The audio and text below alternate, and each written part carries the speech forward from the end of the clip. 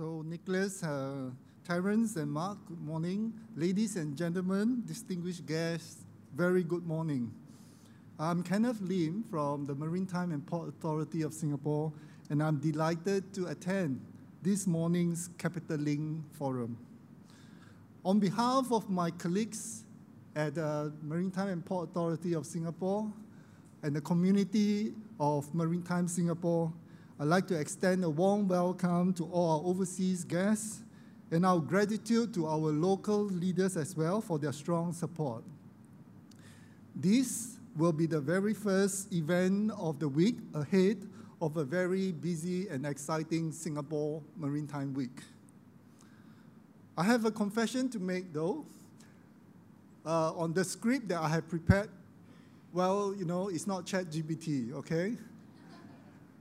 But I have taken reference from our Prime Minister Lee's speech at his parliament last week, because I thought there is many very salient points which he has made in the parliament that I should bring to the leaders in this morning. First, he quoted the Economist Intelligence Unit, the EIU, that recently ranked the business environment of the countries for the next 5 years. Singapore came in top among 82 countries that EIU looked at from across the world. Singapore has ranked top for the last 15 years. And Maritime Singapore has also been ranked top in the Baltic Xinhua Exchange and of course the DMV Mandan reports for many years, in addition to many accolades and encouragement received for our transshipment hub status, our International Maritime Center, the top bunkering hub, the maritime technology, the ship registry, and more. As noted by our Prime Minister Lee, businesses, investors, and talented individuals in the region and beyond show great interest in Singapore. They want to come here to bring in their talent, they bring in their capital and investment to Singapore. And we do not take this for granted. It is the work of our pioneers who have worked very hard with a mindset of resilience and a self-reliance. Many of our local leaders here today have built this strong foundation for Maritime Singapore. And many of our overseas partners and leaders have given us very valuable guidance. My gratitude to all the pioneers in MPA, in the maritime industries, and both globally and locally. In fact, I'm heartened to learn that Esben will be awarded today the 2023 Capital Link Shipping Leadership Award, and there's a good reflection of this. Congratulations, Esben.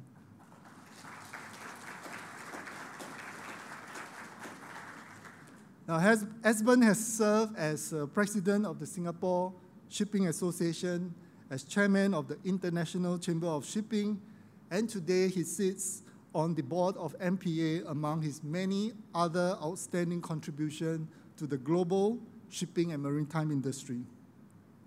Esben, your leadership has inspired many, and I would trust that industry leaders here will continue to inspire future generations of shipping leaders to achieve greater heights. We will continue to uphold the Singapore DNA. Using the Prime Minister Lee's words, he said, quote, "We too must embrace their can-do spirit and outsized ambition to be an extraordinary country, an exceptional place in the world. Maintain our international reputation and build on our trusted Singapore brand of quality, reliability, and efficiency. Make full use of our strength and turn opportunities into successes. Stand up for what we believe in and uphold consistent principles to advance Singapore's long-term interests. This is the way for Singapore to be taken seriously and to count for more than our size. We may be a small island state, but we are not a small people, and neither are our hearts nor our aspirations, end quote. The agenda for today's Capital Link Forum aptly highlights the industry's key ambitions for the future. The global maritime industry is actively transforming through innovation and collaboration, driven by the global industry leaders we have here today. Singapore will continue to want to be relevant to the global maritime industry. And these are also our key priorities for MPA.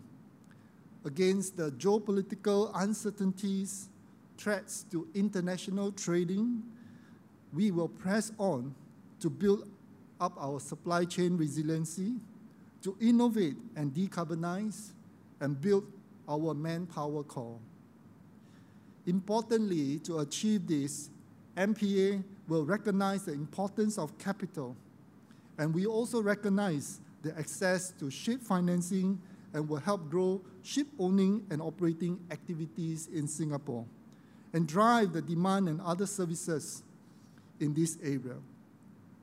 Coupled with green financing gaining momentum, MPA sees ourselves playing a more active role in enhancing our ship finance landscape in Singapore, particularly in the green ship finance. And that is why we have ambitions to develop Singapore as a green finance hub.